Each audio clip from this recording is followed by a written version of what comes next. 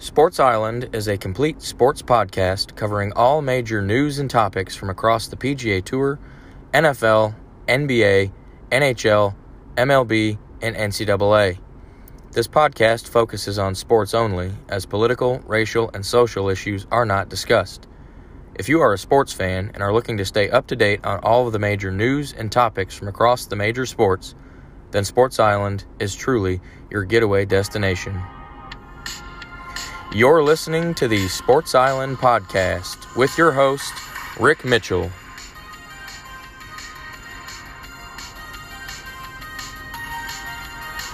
And now, the Sports Island Podcast.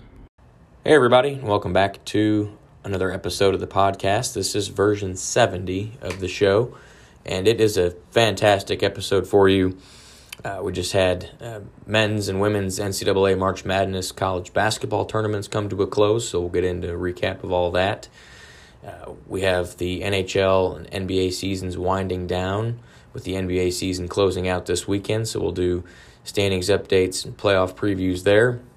And then in Major League Baseball, opening day has arrived, so we'll do season preview there with some predictions for each division. And then, most importantly, it is Masters Week in the PGA Tour. One of the best weeks, if not the very best week all year on tour. So we'll get into that, which is actually where we're going to start. We're going to start off in the PGA Tour. And last weekend's event was the Valero Texas Open. And that was at TPC San Antonio, the Oaks course, which of course is in San Antonio, Texas. Par 72. Distance was 7,438 yards. Now, the course itself was very flat, wider fairways than we're used to seeing. The whole course itself, between all 18 holes, only has about 100 total feet of elevation. So it's a really flat course. The downhill holes, they usually play into the wind, while the uphill holes play downwind. So interesting there for that course design. But the field itself for this thing was very average. There were some big-name players out there, Rory McIlroy, Bryson DeChambeau, Hideki Matsuyama, all of which had their own issues we'll get into in a second. Jordan Spieth was out there, returning defending champ. But there were a lot of newcomers, new faces in this event.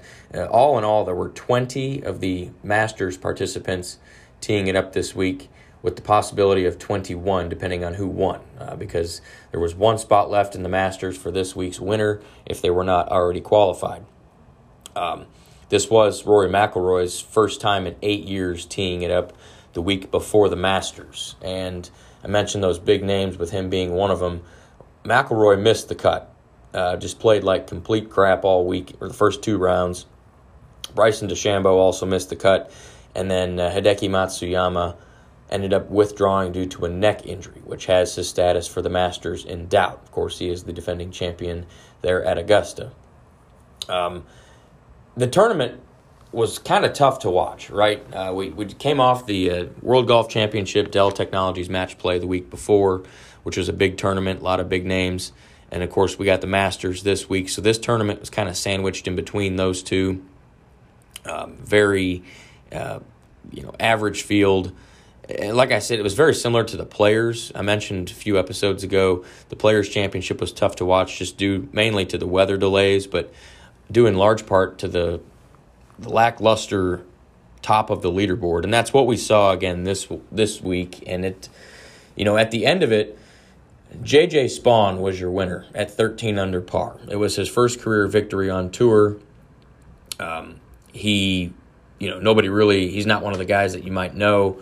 He played really good golf all weekend. He opened up with a 5 under 67, followed that up with a 2 under 70, and then closed over the weekend with back-to-back rounds of 3 under 69. So very good, consistent golf all weekend. He actually won by 2 shots over Matt Jones and Matt Kuchar, who were 11 under par. And then there was a 4-way tie for fourth at 10 under par. Adam Hadwin, Troy Merritt, Charles Howell III, and Beau Hossler, they were all at 10 under. And then there was a handful of guys at 9 under, which was good for T8. And that was Keegan Bradley, Matthias Schwab, Gary Woodland, Brendan Todd, and Dylan Fratelli, who is a Texas Longhorn, is very familiar with TPC San Antonio. So as you can see, I just mentioned, roughly 12 golfers there, and you may not have recognized more than a few names unless you're an avid golf fan, and you probably recognized a few more. But nonetheless, all the big names really didn't do that well. Tony Finau was probably the biggest name that you might recognize. He was all the way down at 6 under par. So, again, just because of the lackluster top of the leaderboard, it was kind of difficult to watch. It was still good golf. The course itself was still pretty challenging. 13 under is one of the higher scores we've seen, in the first 3 months of the season, believe it or not. So, but all in all, like I said, it was a good tournament. It was just kind of one of those, it's a buffer week, right? A lot of the big guys already went to Augusta to practice and play, at Augusta National to get their practice rounds in. So it was just kind of an odd tournament. It's sandwiched in between, two big tournaments, which kind of takes away the luster a little bit of this tournament. But that brings us to this week. It is Masters Week. This weekend's tournament is the Masters. It's at Augusta National Golf Course in Augusta, Georgia. It's a par 72. Distance is 7,510 yards. All right.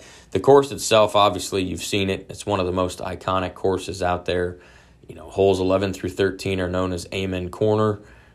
If you watch golf, you know that.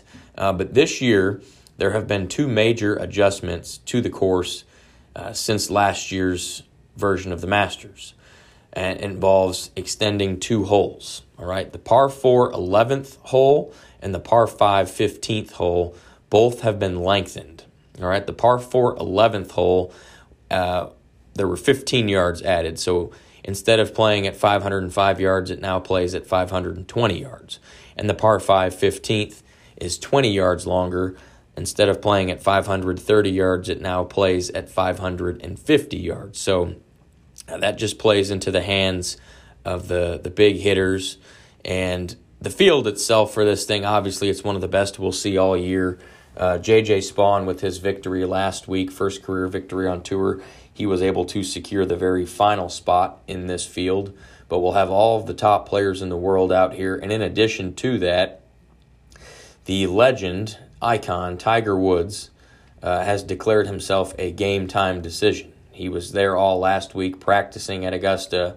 Reports have indicated that he's looked very good, all things considered. He has not played competitive golf since his car crash where he fractured his leg. He did play in the PNC Championship with his son a few months back, but that's not as competitive as an individual event, especially one such as the Masters. So my indication, obviously this recording is is happening before we know the exact answer, but I would believe Tiger Woods to be out there. If I had to place a bet, I would say that he is going to be a participant in the Masters.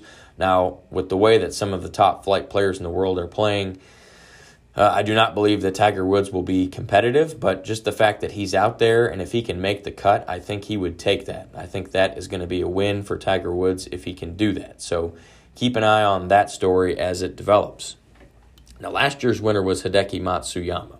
He won with a score of 10 under par, which was the highest winning score at the Masters since 2017. Okay, now I mentioned Hideki Matsuyama withdrew this past week in TPC San Antonio with a neck injury, so he too would also be considered a game-time decision. Now there's a bunch of storylines coming into this Masters. It involves a lot of the top players in the world.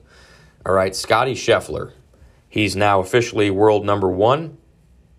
And he is that because he's won 3 of the last 5 events that he's played in, including his last event, which was the World Golf Championship, Dell Technologies Match Play. So he's looking for his first career major. He just won his first WGC event. So he is the hottest player in the world right now. I don't understand how you can win 3 out of 5 tournaments at this level of golf, but he has done that. He's number 1 in the world. And the only thing really missing on his resume at this point is a major championship. So if Scotty plays the way that he's played over the last month and a half, I certainly believe he's capable of winning that green jacket. Cameron Smith, fresh off of his win at the Players' Championship, is looking to become only the second player in history to win both the Players and the Masters in the same season. The only other person to do that was Tiger Woods in the mid-90s. Okay, so he could join some elite company there. His game seems to be in great shape as well after that performance there at TPC Sawgrass. Rory McIlroy, I mentioned him after missing the cut, just a complete horror show there in San Antonio this past weekend, missing the cut. He is making his 8th appearance in the Masters, 8th try to win the career Grand Slam. He's won all 3 of the other major championships. The only one that he is missing is, in fact, the Masters. So I don't feel confident about Rory, especially the way that he played last week. But that's how Rory is. He'll play like that one week and miss the cut, and then the next week he'll come out and dominate. So I can see Rory competing in this thing.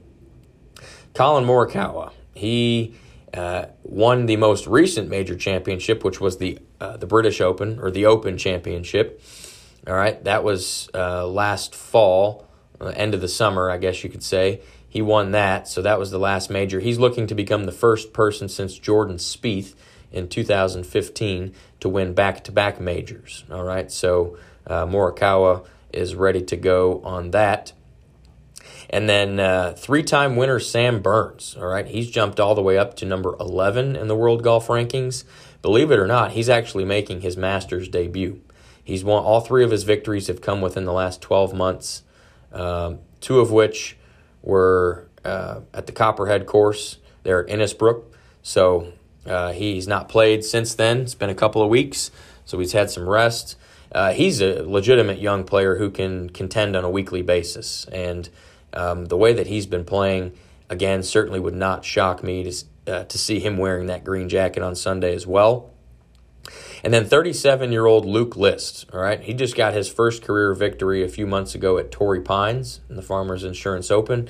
He is making his return to Augusta National after a 17-year absence. Okay, the last time he played at Augusta National was in 2005 when he was an amateur.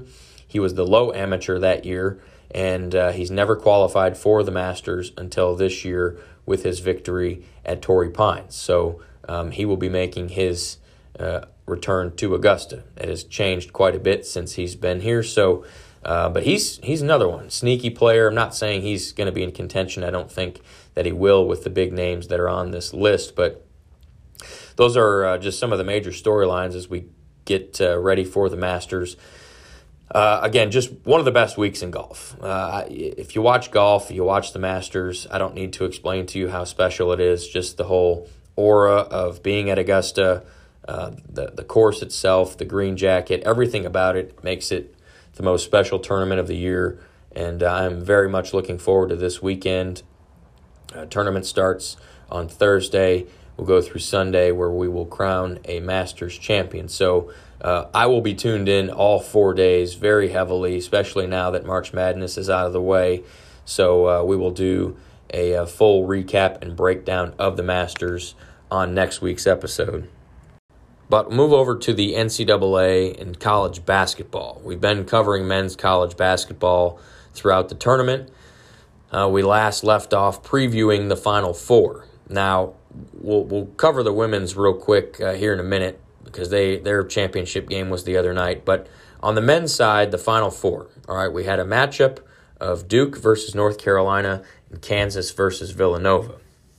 Okay, now I had given you some predictions for the Sweet 16 and was absolutely horrible in those 8 games that I predicted. I think I only won 2 of them. So I completely understand, again, if you tune me out for these predictions, and I probably should have tuned myself out because I predicted Duke to beat North Carolina and Villanova to beat Kansas.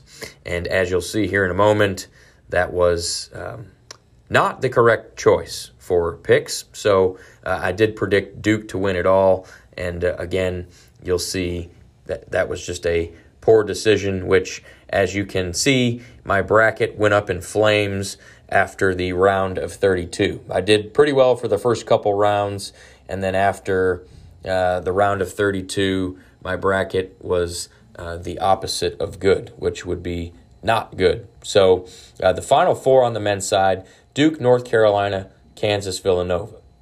On paper, you got 4 blue blood programs, all right? Not surprising to see any one of those teams, really, just from program history, in the Final Four. They've all been in and around the Final Four for many years, all right? But because of the fact that North Carolina was an 8 seed in their region, to come out on top is what was the surprising factor there, especially because they had to go through Baylor, all right?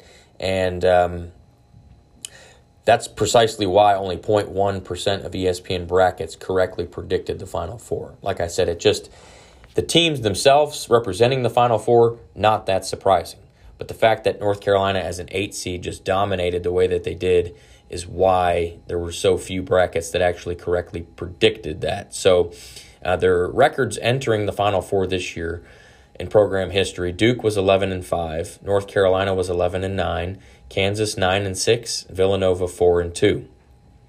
Both of these games were at Caesars Superdome in New Orleans, and both were played on Saturday. The first game that was played was Kansas and Villanova, which was a rematch of the 2018 Final Four game between these two teams. Villanova destroyed Kansas in that one, 95-79. They would go on to win the national title. So Kansas sought a little bit of revenge in this one, and that is exactly what they got.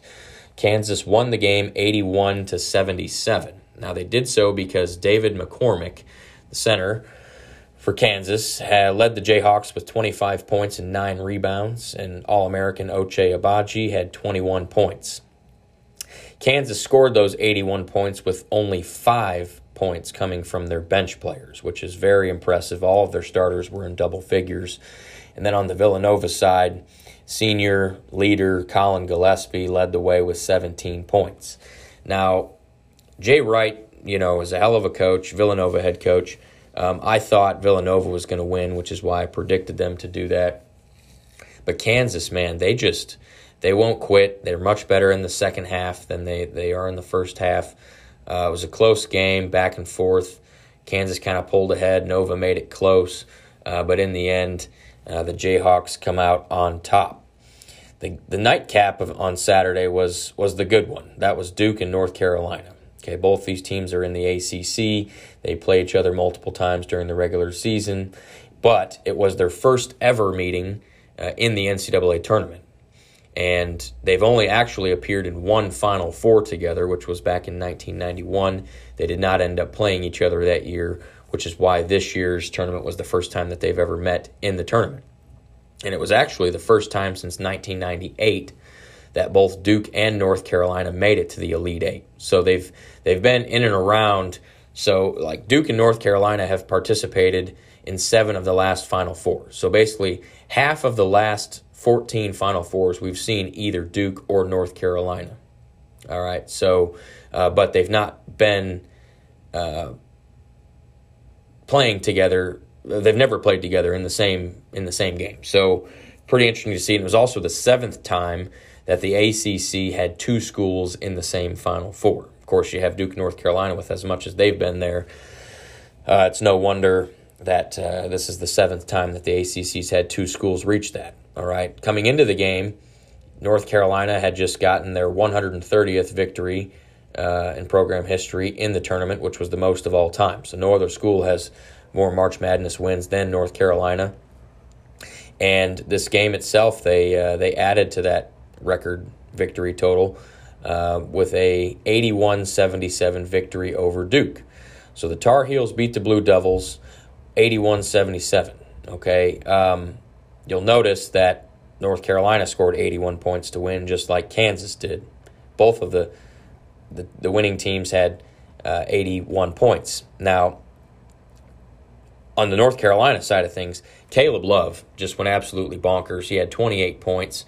R.J. Davis had 18 points. And then Armando Bacot, 11 points, 21 rebounds. All right? Just that guy's just a rebounding machine. More on him in a minute. But I mentioned North Carolina's 81 points. It was only 2 points 2 of those 81 points came from their bench. So they got 1 basket from their bench players. Just like Kansas only had 5 points off their bench, North Carolina only had 2 points. Okay, just insane from the starters. Paolo Banchero on the Duke side, projected top 3 pick in the draft here in the summer. He led the way for Duke with 20 points, 10 rebounds in what is going to be his final game at Duke. It was also Coach K, Mike Krzyzewski, head coach of Duke. Turned out to be his final game coaching. We've known all season that this is his last hoorah. But this was actually the 100th meeting between Duke and North Carolina since the Coach K era began.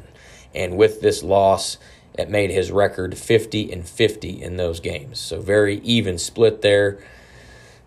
North Carolina is now responsible for landing 2 losses on Coach K, right? They gave Coach K his final home game loss at Cameron Indoor Stadium about a month ago on March the 5th, and then they beat him in his final game ever as a head coach here on April the 2nd. So in a 1-month time span, North Carolina gave Coach K his final loss at home and his final loss of his career. So probably not the way Coach K wanted to go out, but nonetheless, Coach K, one of the very best coaches in all of sports history, had 1,202 career wins. He made 13 Final Fours and won 5 national championships at Duke. So an unbelievable ride there for Coach K. So that set up the national championship game between the North Carolina Tar Heels and the Kansas Jayhawks. This game was the other night. It was also at Caesars Superdome in New Orleans.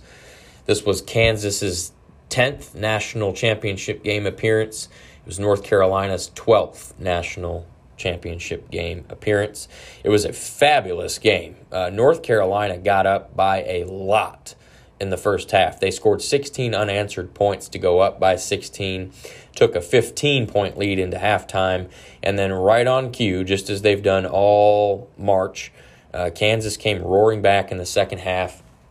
They outscored North Carolina by 18 points in that second half to come back and win 72-69. It was actually the largest comeback in men's national championship game history. And it was back and forth. That second half was insane. Once Kansas started making it close, they traded the lead back and forth, especially late. Kansas got a big basket from David McCormick, a hook shot to put them up by 3 with just under a minute left. And Kansas was able to hang on. It was their 4th national championship in Kansas Jayhawks program history, their first one since 2008. Now, if you remember, in 2020 season, right before the March Madness tournament got canceled due to COVID when it first came out, the Jayhawks were the number 1 overall seed in that tournament. So they were able to avenge that after that tournament got canceled. Most outstanding player of the entire March Madness tournament was Kansas guard Ochai Agbaji. Definitely a top 15 pick in the draft here coming up in the summer. Played an outstanding tournament. In this game, though, the national championship game on the Kansas side, David McCormick, 15 points, 15 rebounds. Jalen Wilson added 15 big points. Christian Braun had 12 points, 12 rebounds. Probably the MVP on the Kansas side, just because he was able to do on both sides of the ball. And then Ochai Agbaji didn't need to have a big game necessarily with the way that his other starters played, but he finished with 12 points. And then on the North Carolina side, Armando Bacot. I just mentioned him a minute ago, just a rebound monster. He finished with 15 points and 15 rebounds. Those 15 rebounds gave him a total of 98 rebounds in those 5 tournament games, which is the second most rebounds in the tournament all time. Just 3 shy of taking the record. But he probably is one of the most improved draft stocks out of everyone in the tournament. Not sure if he's declared or when he will declare, but he certainly improved his draft stock with his ability to go up and grab the rebounds. And then some other players in North Carolina, R.J. Davis had 15 points and 12 boards, and Brady Manick had 13 points, 13 rebounds. So I think that's why North Carolina was so very successful throughout the tournament, was their ability to go get the rebounds and get second chance points. And so they were a just complete buzzsaw. I don't know how many people actually predicted North Carolina to get out of the second round, because that was when they played Baylor. But North Carolina just showed up and showed out. And fantastic tournament for the Tar Heels. Coach Hubert Davis for the Tar Heels, it was his first season as head coach. And I think you can comfortably say that he will be in Chapel Hill for a long time as head coach. On the women's side, real quick, I know we have not covered any women's March Madness stuff, but South Carolina Gamecocks, they are your national champions. They beat the UConn Huskies 69-49. A huge 20-point victory in that national championship game. That is the Gamecocks' second national championship in program history, and they did so in very impressive fashion. Of course, legendary UConn head coach Gino Auriemma, he was previously 11-0 in national championship games as the Huskies head coach, and you can now make that 11-1. South Carolina's been the best women's program over the last 3 or 4 years. They have 2 national championships in that time frame, and head coach Dawn Staley, she's building something good there in Columbia.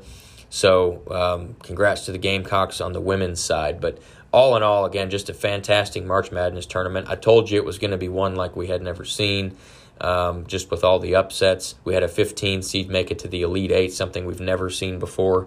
So just a fantastic March, and it makes me even more excited for next year's March Madness, which I hope to redeem myself in my bracket and picks next year. But again, just fantastic tournament on both sides, men's and women's.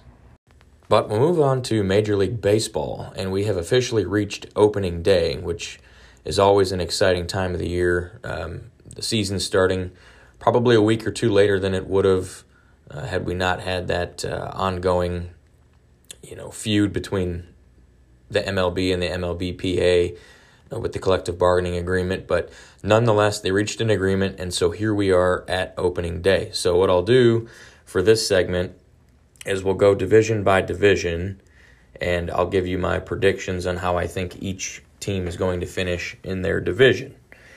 And so we'll start off in the National League. The National League East, the defending World Series champion Atlanta Braves.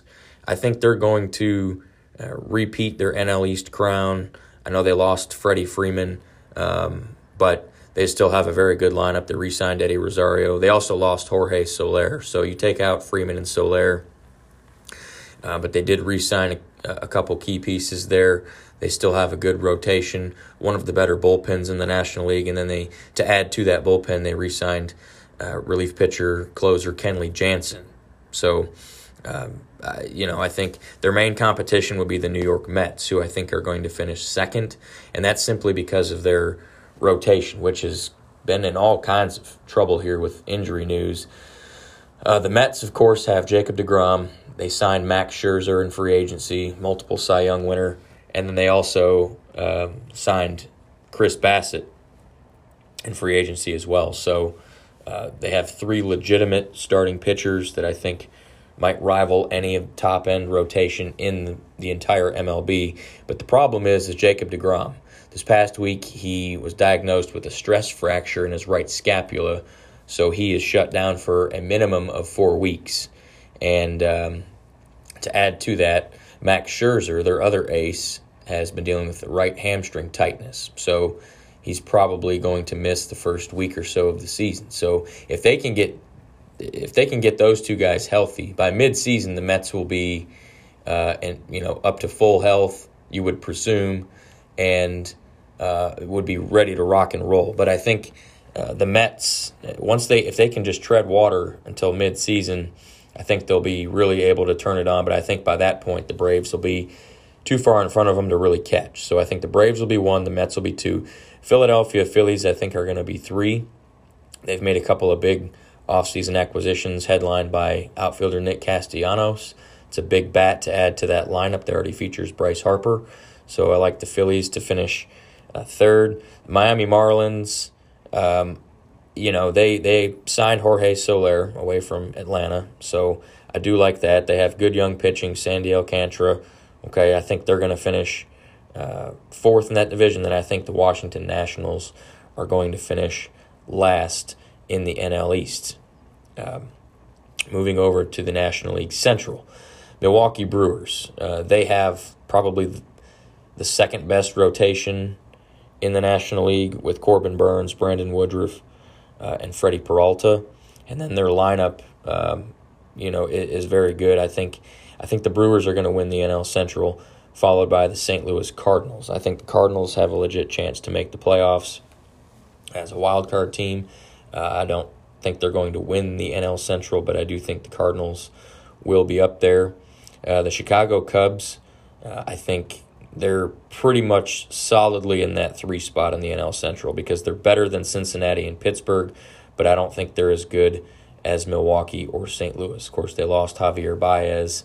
They traded Anthony Rizzo at the deadline last year. So I don't see the Cubs really being in contention for a playoff spot this year. I just mentioned them a while ago, the bottom 2 teams in the NL Central, the Cincinnati Reds and the Pittsburgh Pirates. I think the Reds will end up finishing 4th just because their lineup's a little better. Pittsburgh is just Pittsburgh. They got a lot of young talent. Pirates will probably be really good in the next 3 to 5 years, but not this year. They might finish with the worst record in baseball. Over in the National League West, the Los Angeles Dodgers, I think, with the acquisition of Freddie Freeman into that lineup that already is very potent. They have Walker Buehler, Julio Urias at the top of the rotation there. And then they got traded for Craig Kimbrell, to replace Kenley Jansen. So I do believe that the Dodgers are going to stay. They lost. They were second in the division last year. I think they're going to win it this year and really make some noise. I do believe that the second best team in that division is the San Diego Padres. I know the Giants won the division last year, but I just think that the Padres have made enough moves. They're going to miss Fernando Tatis for probably the first 2 or 3 months of the year as he recovers from that injury that he sustained, in the offseason. But I like the Padres, that lineup. Give me the Padres to finish second, and then I think the San Francisco Giants are going to finish third. Now, they did go out and get Carlos Rodon, but they did lose Chris Bryant. So I think the Giants are probably going to be sitting in that 3 spot, but I do believe that the 3 spot in the NL West is still very capable of securing a wild card spot. So keep an eye on that. But the 4th team in the NL West, the Colorado Rockies, they signed Chris Bryant to a mega contract, but they're certainly not as good as the other 3 teams that I just mentioned. And then the Arizona Diamondbacks, they're last in the NL West. They're going to finish down where the Pittsburgh Pirates are in terms of record. But moving over to the American League East, all right, I like the Toronto Blue Jays. I picked them last year to make it pretty far into the playoffs, but this year they're even better. They did lose Robbie Ray, but they signed Kevin Gossman, and that lineup is just, who do you pitch to in that lineup? Bichette, Springer, Teo Oscar Hernandez, Lord Scuriel. Who do you feel comfortable pitching to in that lineup? And that's just, that lineup's going to score runs. Of course, you got Vlad Guerrero Jr., who was an MVP candidate last year. Give me the Blue Jays to win the AL East.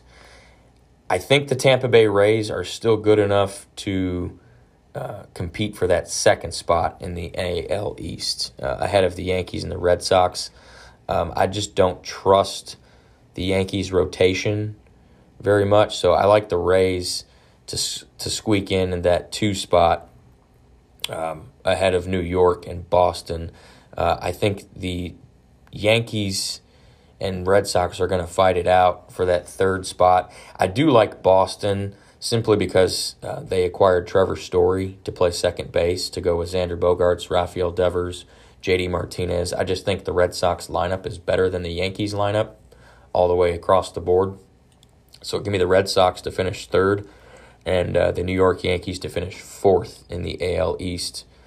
And then Baltimore Orioles, they're they're going to finish last by a mile. The Orioles, Pirates, and Diamondbacks are going to probably compete for the worst record in the league. So the AL Central, I forgot to mention with Boston, starting pitcher Chris Sale, he was placed on the 60-day injured reserve list with a right rib stress fracture. So like Jacob deGrom, of course, Chris Sale is one of the best pitchers in baseball when he's healthy, but he's 33 years old, hasn't really been in the lineup consistently. He didn't get in the lineup till the end of the year last year after coming off Tommy John surgery.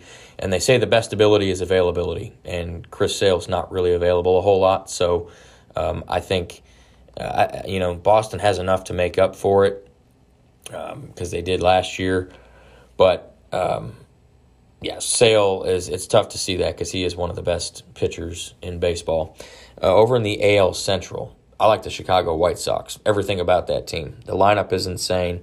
You guys, between Jose Abreu, Eloy Jimenez, they can just mash it. Then they have good top-of-the-order guy and Tim Anderson to go with a solid bullpen with one of the best closers in Liam Hendricks. So the White Sox, though, one of their starting pitchers, Lance Lynn, he's out for 4 weeks with a slight tear in one of his right knee tendons. So they'll miss him for the first month of the year. Hopefully he can avoid surgery there, but I still like the White Sox because the AL Central is not a competitive division at all. I do think the Minnesota Twins have made enough noise, especially with the signing of Carlos Correa, that I think they're going to be second in the AL Central. And then the surprise, I think the Detroit Tigers are going to make some noise, more so than they have the last few years. I think the Tigers are going to finish third in the Central, simply because they have Eduardo Rodriguez to kind of anchor their rotation and a couple of young pitchers in Casey Mize and Tariq Skubal. I think that lineup, they just went out and acquired Austin Meadows, which we'll talk about in Around the Island. Javier Baez, they signed in free agency. So the Tigers are much improved. So I like the Tigers.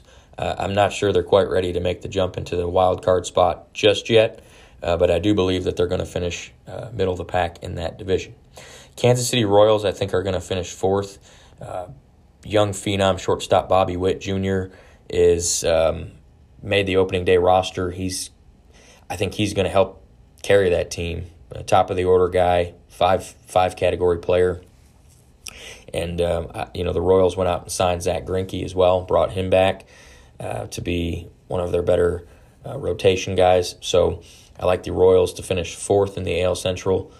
And then the Cleveland Guardians, right? It's no longer the Cleveland Indians, it's the Cleveland Guardians, right? Which doesn't sound right. It's still going to take a while to get used to.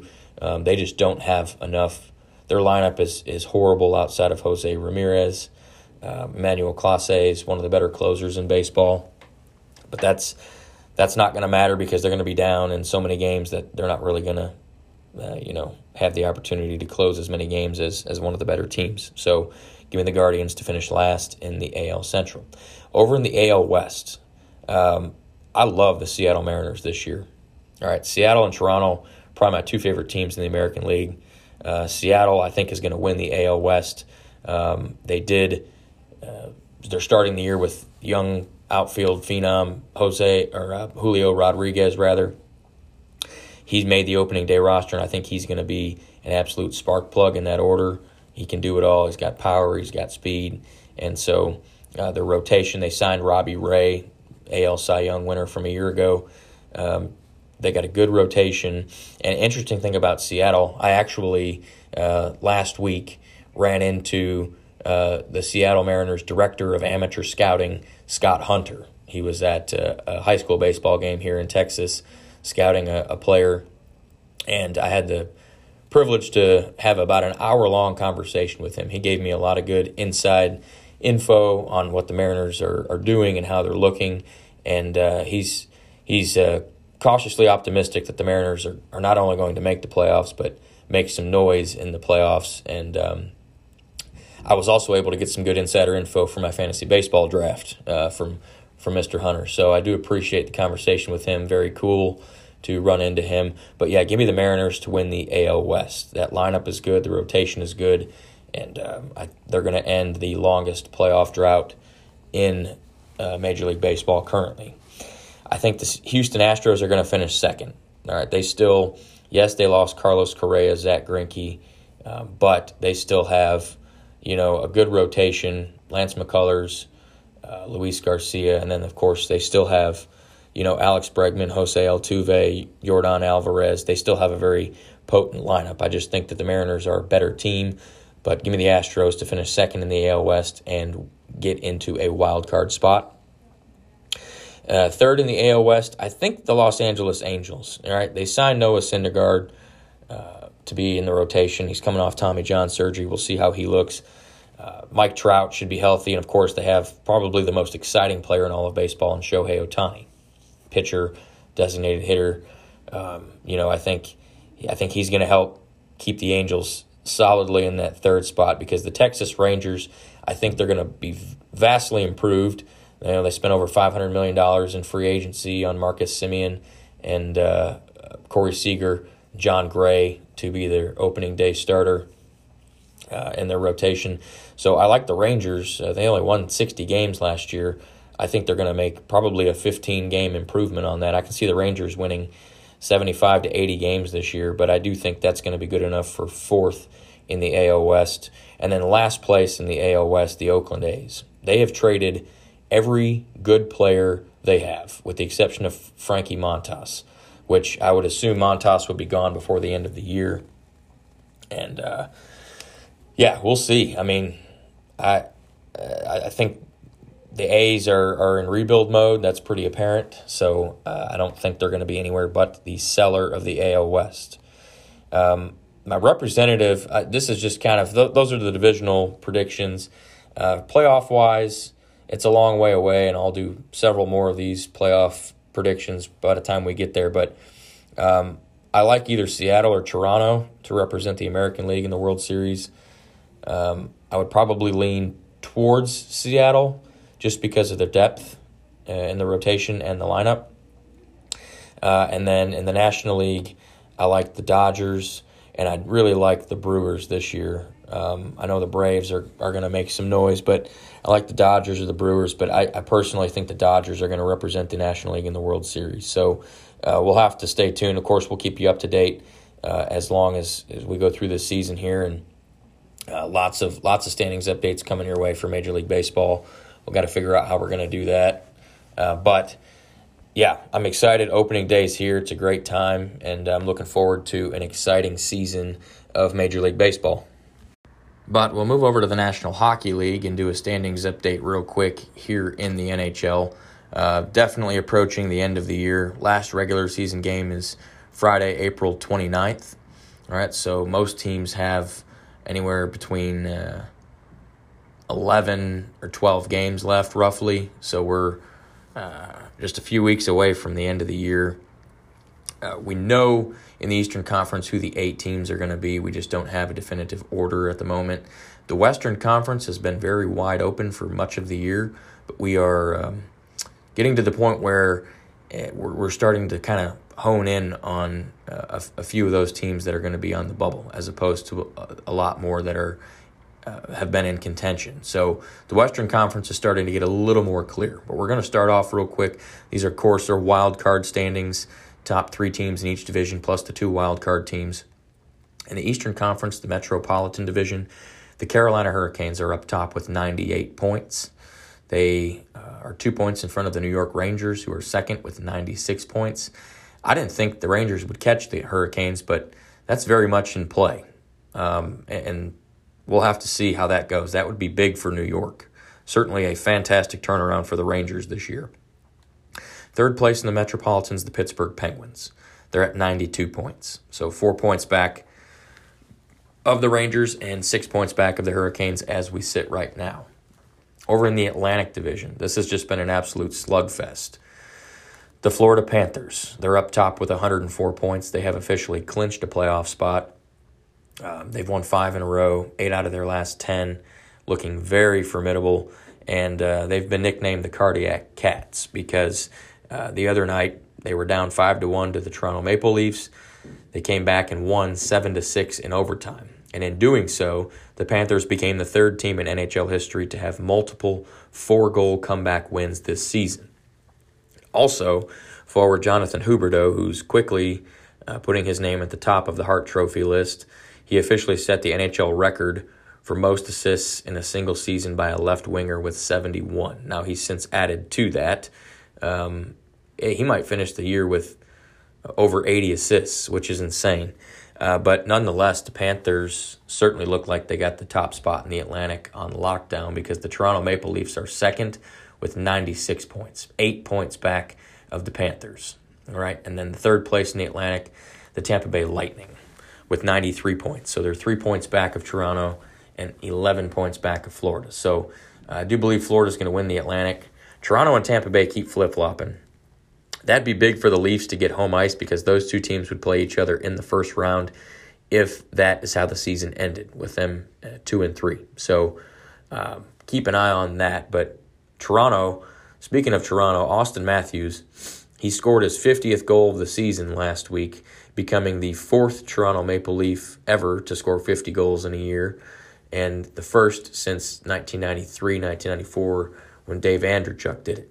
Matthews is also the first United States-born player to score 50 goals in a year since John LeClair did it in 1996-1997 season. So, huge year for Matthews. Main reason why the Leafs are as good as they are. But the Atlantic Division is just ferocious, man.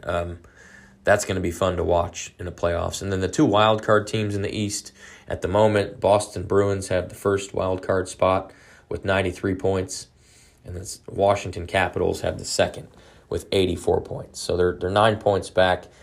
I don't see that changing at this particular point. So I would assume that Boston's going to finish as wild card 1. Washington will finish as wild card 2. So that's the Eastern Conference. Like I said, the 8 teams are pretty much set in stone. The order is still kind of flip-flopping. And Western Conference, though, has been wide open all year. But that's quickly changing. In the Central Division of the Western Conference, the Colorado Avalanche, they have 106 points. They've been dominant all year. They also have officially clinched a playoff spot. Them and the Panthers, as it sits right now, are the only 2 teams that have clinched a playoff spot officially. The Avalanche, they are an incredible team. They've won 4 in a row, 8 out of their last 10. Would not want to see them in the first round of the playoffs or in the playoffs in general. They are going to win the Central Division because the Minnesota Wild are second with 91 points. They are 15 points back of the Colorado Avalanche.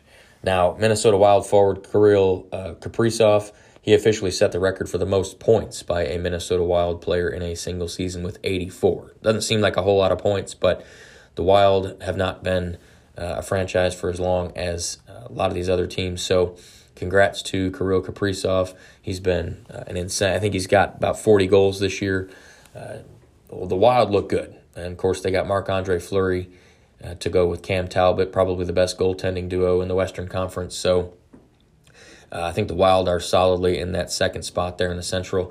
And then the St. Louis Blues are currently third in the Central with 88 points. Okay, they are 4 points clear of the Nashville Predators, 5 points clear of the Dallas Stars. So I can see those teams, maybe those 3 teams will be fighting for that 3 spot, and the other 2 teams will be fighting for wild card spots. But over in the Pacific Division, the Calgary Flames are up top there with 91 points. They're 4 points in front of Edmonton. The Oilers have 87 points, although they're on a 5-game winning streak. Good time to play well for Edmonton. Then the Los Angeles Kings are third in the Pacific with 86 points. So Edmonton and LA are right there, but they're a few games behind Calgary, who sits at 91 points. Now, Calgary, they lost forward Sean Monahan to long-term injured reserve, a season-ending surgery on his hip. So that's a big loss for the Flames. He's a good second-line centerman. They'll miss him, but I still think the Flames have enough scoring and enough depth to win the Pacific. Your 2 wildcard teams in the Western Conference right now, currently the first wildcard spot is the Nashville Predators with 84 points, as I mentioned. Second wildcard spot at the moment is my Dallas Stars with 83 points. Quick note on the Stars. Joe Pavelski, he scored a goal against the San Jose Sharks, his former team, this past weekend, meaning that he has now scored a goal against all 32 NHL teams. So pretty interesting note there for him. The Vegas Golden Knights are the first team out of the wild card spot with 82 points. They're just 1 point back of Dallas. Dallas has a couple games in hand on Vegas as it sits now. So I think the wild card race in the Western Conference is going to come down to the combination of St. Louis, Nashville, Dallas, Vegas, and maybe Los Angeles. All right, I think those 5 teams are going to be, in the wild card hunt. The other 2 will finish third in their division. So Winnipeg has 76 points. They're 6 points back of Vegas. I just don't see them climbing up that hill there in the last 11 games. So I think we've kind of focused in on Nashville, Dallas, Vegas, St. Louis, and Los Angeles as those teams that are going to jockey for either a 3 spot in their division or the 2 wild card spots. So the Western Conference is a little more narrow than it has been, but there's still 11 or 12 games to be played for most of these teams. So it's going to be exciting to see how it finishes. Now, if you've been paying attention to the NHL segment for the last couple months, as a Stars fan, I've just been kind of giving them a lot of hell about being not a good team, giving up leads, not being consistent in winning. And so I think I've said that they're not going to make the playoffs, but this is the first time that I've actually, at least in the last several episodes, that I've strongly considered that they might actually make the playoffs. All right. They made a couple of solid trade deadline acquisitions that have helped. And so I think they kept John Klingberg. So I do think Dallas is going to be certainly in the mix for a wild card spot. I don't see them catching St. Louis, but I think Dallas, if they continue to play, they've won 7 out of their last 10. So if they continue that, I think the Stars are going to be looking good for a wild card spot. But nonetheless, the NHL season, like I said, about 3 weeks left, a little less than 3. Yeah, about 3 weeks. 12 games for these teams, and so it's going to be an exciting finish. And playoff picture might be a little more clear next week when we do our standings update.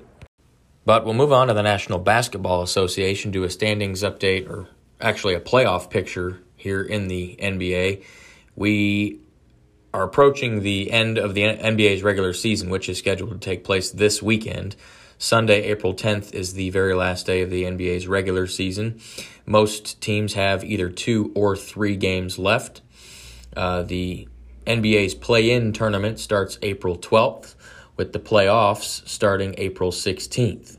So by next week's episode, we will officially know the final results. But what we do know in this week's results is we know each of the 10 teams that will be participating in the play-in tournament / playoffs for each conference. I'm just going to read through them real quick before we get into the matchups. The Eastern Conference, the 6 teams that are going to be officially in the playoffs at the moment that are not in the play-in tournament: Miami Heat, Boston Celtics, Milwaukee Bucks, Philadelphia 76ers, Toronto Raptors, and Chicago Bulls. Those 6 teams are officially in. The 4 teams that are going to be playing in the play-in tournament in the East: the Cleveland Cavaliers, the Brooklyn Nets, the Atlanta Hawks, and the Charlotte Hornets. Okay. The Western Conference, we have 5 teams that have clinched a playoff spot, 3 teams that have clinched a play-in tournament spot. There's 2 teams that are subject to flip-flop, but as of right now, the Phoenix Suns, Memphis Grizzlies, Golden State Warriors, Dallas Mavericks, and Utah Jazz are all officially in the playoffs. The Los Angeles Clippers, New Orleans Pelicans, and San Antonio Spurs are officially in the play-in tournament. The only one that's subject to change right now is the number 6 seed Denver Nuggets and the number 7 seed Minnesota Timberwolves. Each of them have 2 games left. If Minnesota wins out, Denver loses out, Minnesota would become the 6th seed, pushing Denver into the play-in tournament. But nonetheless, those 2 teams are both in the playoffs or play-in tournament. So we know those are the 10 teams in each conference that are in. You'll notice the team that I did not call in the Western Conference is the Los Angeles Lakers. They were officially eliminated from playoff contention the other night after losing their 7th game in a row, just absolutely putrid. So LeBron James is not in the playoffs this year. That's not something you hear very often. It just was not a good season for the Lakers, and I would fully expect there to be a complete shakeup there in Los Angeles in the offseason. But moving to the playoff preview, okay, so the play-in tournament, right, you have 3 games for each conference. It's a 7-8 matchup, a 9-10 matchup. The loser of 7-8 plays the winner of 9-10, all right, and that would be your third play-in game. So the way it works, in the Eastern Conference as it sits now, number 7 is Cleveland. The Cavs would play the number 8 seed Brooklyn Nets. Okay, the winner of that game would be the actual 7 seed in the playoffs. The loser of that game would then play the winner of the 9-10 matchup, which is currently the Atlanta Hawks and the Charlotte Hornets. Okay, real quick note on the Hawks. Trae Young had his 10th 40-point game of the season the other night, which is tied for the most in the league this season. Just been on another level. So basically, the loser of the Hawks-Hornets game is eliminated. The winner plays the loser of the Cavs-Nets. And whoever wins that third play-in game would become your 8 seed, clinching that final playoff spot. So how that looks now in the Eastern Conference, the top seed is the Miami Heat. They would play the 8 seed, which is the winner of that third play-in game. Number 2 currently is the Boston Celtics. They are extremely hot. They've won 8 out of their last 10. They would play the winner of the 7-8 matchup, all right, either Cleveland or Brooklyn at the moment. So the 3-6 matchup in the East right now, 3 is Milwaukee, and the Bucks would play the number 6 Chicago Bulls if it started right now. The 4-5 matchup, 4 is Philadelphia, and the 76ers would play the number 5 Toronto Raptors if it were to start right now. Toronto's been very hot over the last month, so that would be a fantastic series. So that's how it looks in the East. Over in the Western Conference, all right, your top official seed clinched is the Phoenix Suns. They are top overall seed for the entire playoffs. So Phoenix is your top seed in the West. Number 2 seed in the West is clinched already. That's the Memphis Grizzlies, all right? So the way that the play-in tournament looks right now, your 7-8 matchup is number 7 Minnesota against number 8 Los Angeles Clippers, all right? So if the Timberwolves and Clippers play, the winner of that game is going to move on to play Memphis as the 7 seed, all right? The loser of that game moves to the third game, which would be the winner of the 9-10 matchup between the New Orleans Pelicans and the San Antonio Spurs. Loser of that game is out. The winner moves on to play the loser of the T-Wolves Clippers. And whoever won that third play-in game would be the 8th seed in the playoffs in the West and play the Phoenix Suns in the first round. So those are your 1v8 and 2v7 matchups. Your 3v6, Golden State Warriors are third. 6th seed currently the Denver Nuggets. 4-5 matchup, 4 is Dallas Mavericks. 5 is the Utah Jazz. What could happen in these last 2 games is Dallas could overtake Golden State for that 3 spot, and Minnesota could overtake Denver for that 6 spot. So there's a little bit of movement that can happen in the West there, but same thing with the East. The seeding is still a little bit up for grabs. It looks like Miami is going to be the number 1 seed in the East, just based on their record. So, but nonetheless, we will have a complete playoff preview, at least for the first round, on next week's episode, as the play-in tournament will have officially started by then. So we'll know. But nonetheless, NBA season wraps up this weekend. We know who the playoff teams are, and it's going to be exciting to see how the seeding all shakes out here this weekend. But we'll move on to our segment called Around the Island. That's where we do some quick news topics from across all of the various sports. We got a pretty good collection of info for you this week in this segment. We're going to start off in the National Football League. There's been several trades that have gone down this past week and a few more notable free agent signings. The biggest trade to go down was between the Philadelphia Eagles and the New Orleans Saints, and it involved 8 draft picks and 0 players. Okay, they just traded draft picks back and forth. Basically, in this trade, Philadelphia Eagles received the number 18 overall pick this year, as well as a 3rd rounder and 7th rounder this year, a 1st round pick next year in 2023, and a 2nd round pick in 2024. That's a lot. Basically, first round pick, first, third, and seventh this year, first next year, and a second in 2024. So what did New Orleans receive? Well, they got 2 first-round picks this year. They got number 16 and 19 picks in this year's draft, along with a 6th-round pick in this year's draft. So New Orleans has 2 first-round picks. Basically, at the end of this trade, the Eagles have picks 15 and 18 in this year's draft. They had 3 first-round picks. They just traded one of them to New Orleans. So Philly ends up with 15 and 18, along with a first next year. And then New Orleans got Philadelphia's 3rd first-round pick from this year to give them picks 16 and 19. So basically, they gave up next year's first-round pick to get an extra first-rounder this year. So it's clear that they have their eye on somebody, presumably a quarterback. I would certainly think Malik Willis would be a possibility if he's still there. But this means that the Philadelphia Eagles pick directly in front of the New Orleans Saints for both of their first-round picks. So Philadelphia has 15, New Orleans has 16. Philadelphia has 18, New Orleans has 19. So the Saints didn't even move in front of Philadelphia. Just an interesting trade. Lots of moving parts to that, with no players being involved. But New Orleans clearly has their eye on somebody. So we'll find out here in just under a month's time who that is. Another trade that went down: the New England Patriots and the Miami Dolphins. The Patriots acquired wide receiver Devontae Parker and a 5th-round pick in this year's draft from the Dolphins in exchange for a 3rd-round pick next year in 2023. And this is a win for both teams, I think. It gives New England a solid wide receiver for Mac Jones. Parker's probably wide receiver 1 in New England now. And then that 3rd-round pick next year gives Miami 2 first-round picks, a 2nd-round pick, and 2 3rd-round picks. So they have 5 picks in the first 3 rounds next year in 2023's draft. And that's in addition to all the moves they've made this year. So Miami is in very good position to continue their I think they pretty much quit their rebuild this offseason by the moves that they've made. The Dolphins are now in win-now mode, all right? And so I think all the draft picks next year help keep them there.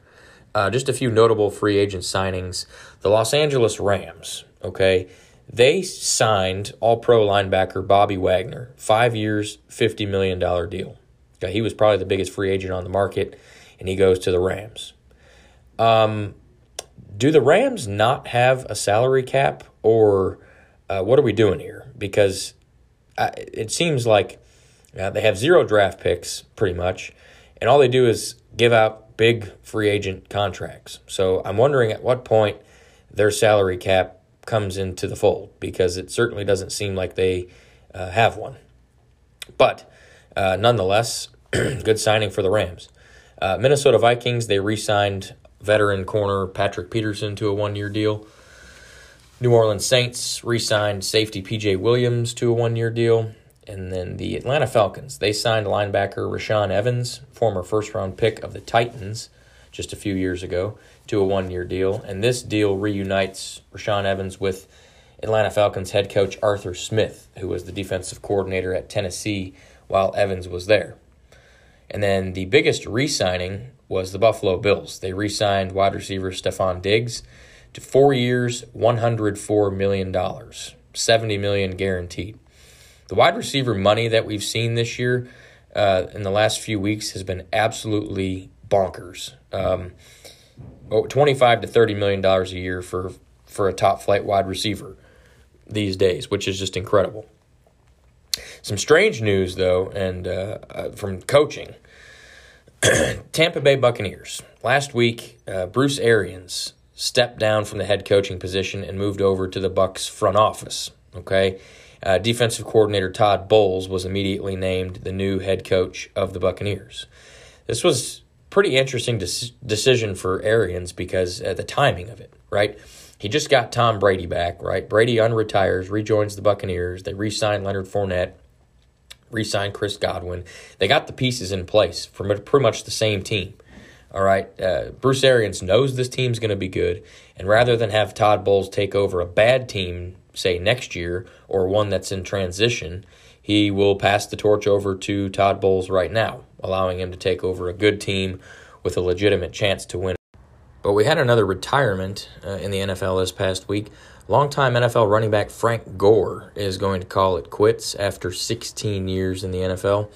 It's a 5-time Pro Bowler, the NFL's third all-time leading rusher with 16,000 yards, and he signed a one-day contract with the San Francisco 49ers to retire as a member of the 49ers. So I think just based on his resume, he never really was truly an elite running back. He was a great running back for a lot of his career, very available, which, again, best ability is availability. He never really missed a whole lot of time, and that led him all the way up to number 3 all-time in rushing yards in NFL history. So I think just based on that, he probably will get into the Hall of Fame, but he certainly is going to be remembered for sure, especially one of those great Miami teams he was a part of in college. Moving over to the National Hockey League, 2 more retirements to discuss there. Longtime Anaheim Ducks captain Ryan Getzlaf announced that he's retiring at the end of this season. Of course, the Ducks are out of the playoffs, and so Getzlaf only has about 11 games left in the league. This is his 17th season in the league. All of them have been played with Anaheim. He's won 1 Stanley Cup, made 3 All-Star games. He's won 2 Olympic gold medals with Team Canada, and he owns several Anaheim franchise records. He's also going to finish his career with just under 1,000 points in just over 1,100 NHL games. So almost a point per game guy over 1,100 games. I'd say that's a pretty solid candidate for the NHL's Hall of Fame, but time is going to tell on that. I think the Stanley Cup certainly helps that resume. And then longtime NHL forward Marian Hossa has officially announced that he is going to be officially retired after this season. Now, Hossa has spent 19 years in the NHL. He had 525 goals, 1,134 points in 1,309 NHL games. 3-time Stanley Cup champion, 5-time All-Star, but he actually has not played a game in the NHL in several seasons due to a medical issue. But his contract didn't expire until the end of this season, so that's why he's calling it quits now, officially being retired. But he was actually elected into the Hockey Hall of Fame back in 2020, so interesting. You don't really see too many retirements after you're already elected into the Hall of Fame, but such is the case with Marian Hossa. Now, over in Major League Baseball, we just did the divisional preview for the season, opening day here. We got a few trades that happened over the past week. The Los Angeles Dodgers and the Chicago White Sox. The Dodgers traded outfielder A.J. Pollock to the White Sox in exchange for Craig Kimbrell. I mentioned this in that preview. It's a good trade for both teams. Pollock, very solid. He's going to start in right field on opening day. Craig Kimbrell wasn't going to close in Chicago behind Liam Hendriks, so he moves over to the Dodgers where he should be their everyday closer on a good team that's going to win probably 100 games. So that's good for Kimbrell's fantasy value. San Diego Padres, they acquired starting pitcher Sean Manaea from the Oakland A's, right? He was one of their fire sale moves in exchange for 2 prospects, all right? This is just, like I said, Oakland is a complete dumpster fire right now. They're trading everybody with a pulse. And in fact, when this trade happened, Sean Manaea was actually supposed to start spring training game for the A's against the Padres. But that trade happened, and literally Manaea just traded locker rooms, went over to San Diego's clubhouse, and put on a Padres uniform and pitched against the A's when this trade went down. So pretty interesting there. This trade, I kind of mentioned also in that preview, the Detroit Tigers, they acquired outfielder Austin Meadows from the Tampa Bay Rays in exchange for shortstop Isaac Paredes and a draft pick. Meadows is certainly capable of hitting 25 to 30 home runs. He's going to fit nicely in that 3-4 spot in the Tigers lineup that's been revamped this year. I think he's going to be a big piece as to why the Tigers are going to be on the rebound. One contract re-signing, the Cleveland Guardians. They re-signed all-star third baseman Jose Ramirez to a 5-year, $124 million extension. Just absurd money. But Ramirez is one of the best all-around players in the game, certainly on the offensive side. So he is stuck in Cleveland for at least the next 5 years. A couple of interesting pieces of info here in Major League Baseball. This season, MLB umpires are going to conduct in-park announcements during the replay review process. All right, this is similar to the NFL and the NHL, where the referees make an announcement about the replay reviews, on the microphone while they're on the field or the ice. So MLB umpires are going to start doing that, which I think is good. I mean, if you have to review something, I think it should be public knowledge what the call is, and why the justification is, like they do with challenges or touchdown reviews in the NFL or offsides reviews in the NHL or goal reviews, something like that. And then the other piece of interesting news from Major League Baseball is also regarding this upcoming season. Pitchers and catchers are going to have the option to use some newly tested signaling devices as they decide what pitches to throw to hitters this season. All right, so the technology is called PitchCom, and basically it uses a pad with some buttons on the wrist of your glove hand. All right, catchers can signal pitches, pitch type, and location with the suggested selection directly to the pitcher through a listening device. It sounds highly complicated, but this has been tested. Apparently it's worked. Now, the whole idea behind this is to prevent sign stealing, which has become a big issue since the 2017 Houston Astros were caught stealing signs during their World Series run. So anything electronic certainly is going to help prevent sign stealing, but that's just been such a part of baseball for 100-something years that, it's just not going to feel right, I guess. Electronic signs will almost feel like cheating in a way. Real quick, to finish up Major League Baseball, the Oakland A's, I've mentioned multiple times so far their fire sale, right, of good players. Well, their payroll this year is $33 million, all right? Their payroll in 1991, which was the highest in Major League Baseball at that time, was $33 million. So in 91, they had the highest payroll in the league with $33 million. This year, their payroll is $33 million. Now, as it sits after they've traded everybody, which is the second lowest in the league, behind the Baltimore Orioles at $32 million. So I just thought that was interesting. The A's have the second lowest salary, payroll this year, which was the same as 1991 when they were a very good team with the highest payroll in the league. So interesting news there. Over in the National Basketball Association, the 2022 Naismith Memorial Basketball Hall of Fame class was announced. I'm just going to run through these names real quick, not give you a whole lot of info. You probably recognize some of them.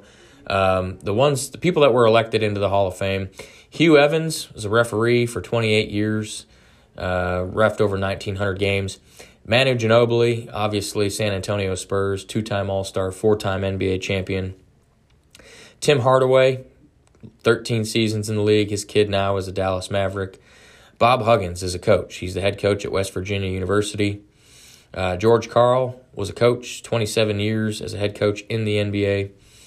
On the women's side of things, Swin Cash, WNBA player, four-time All-Star there.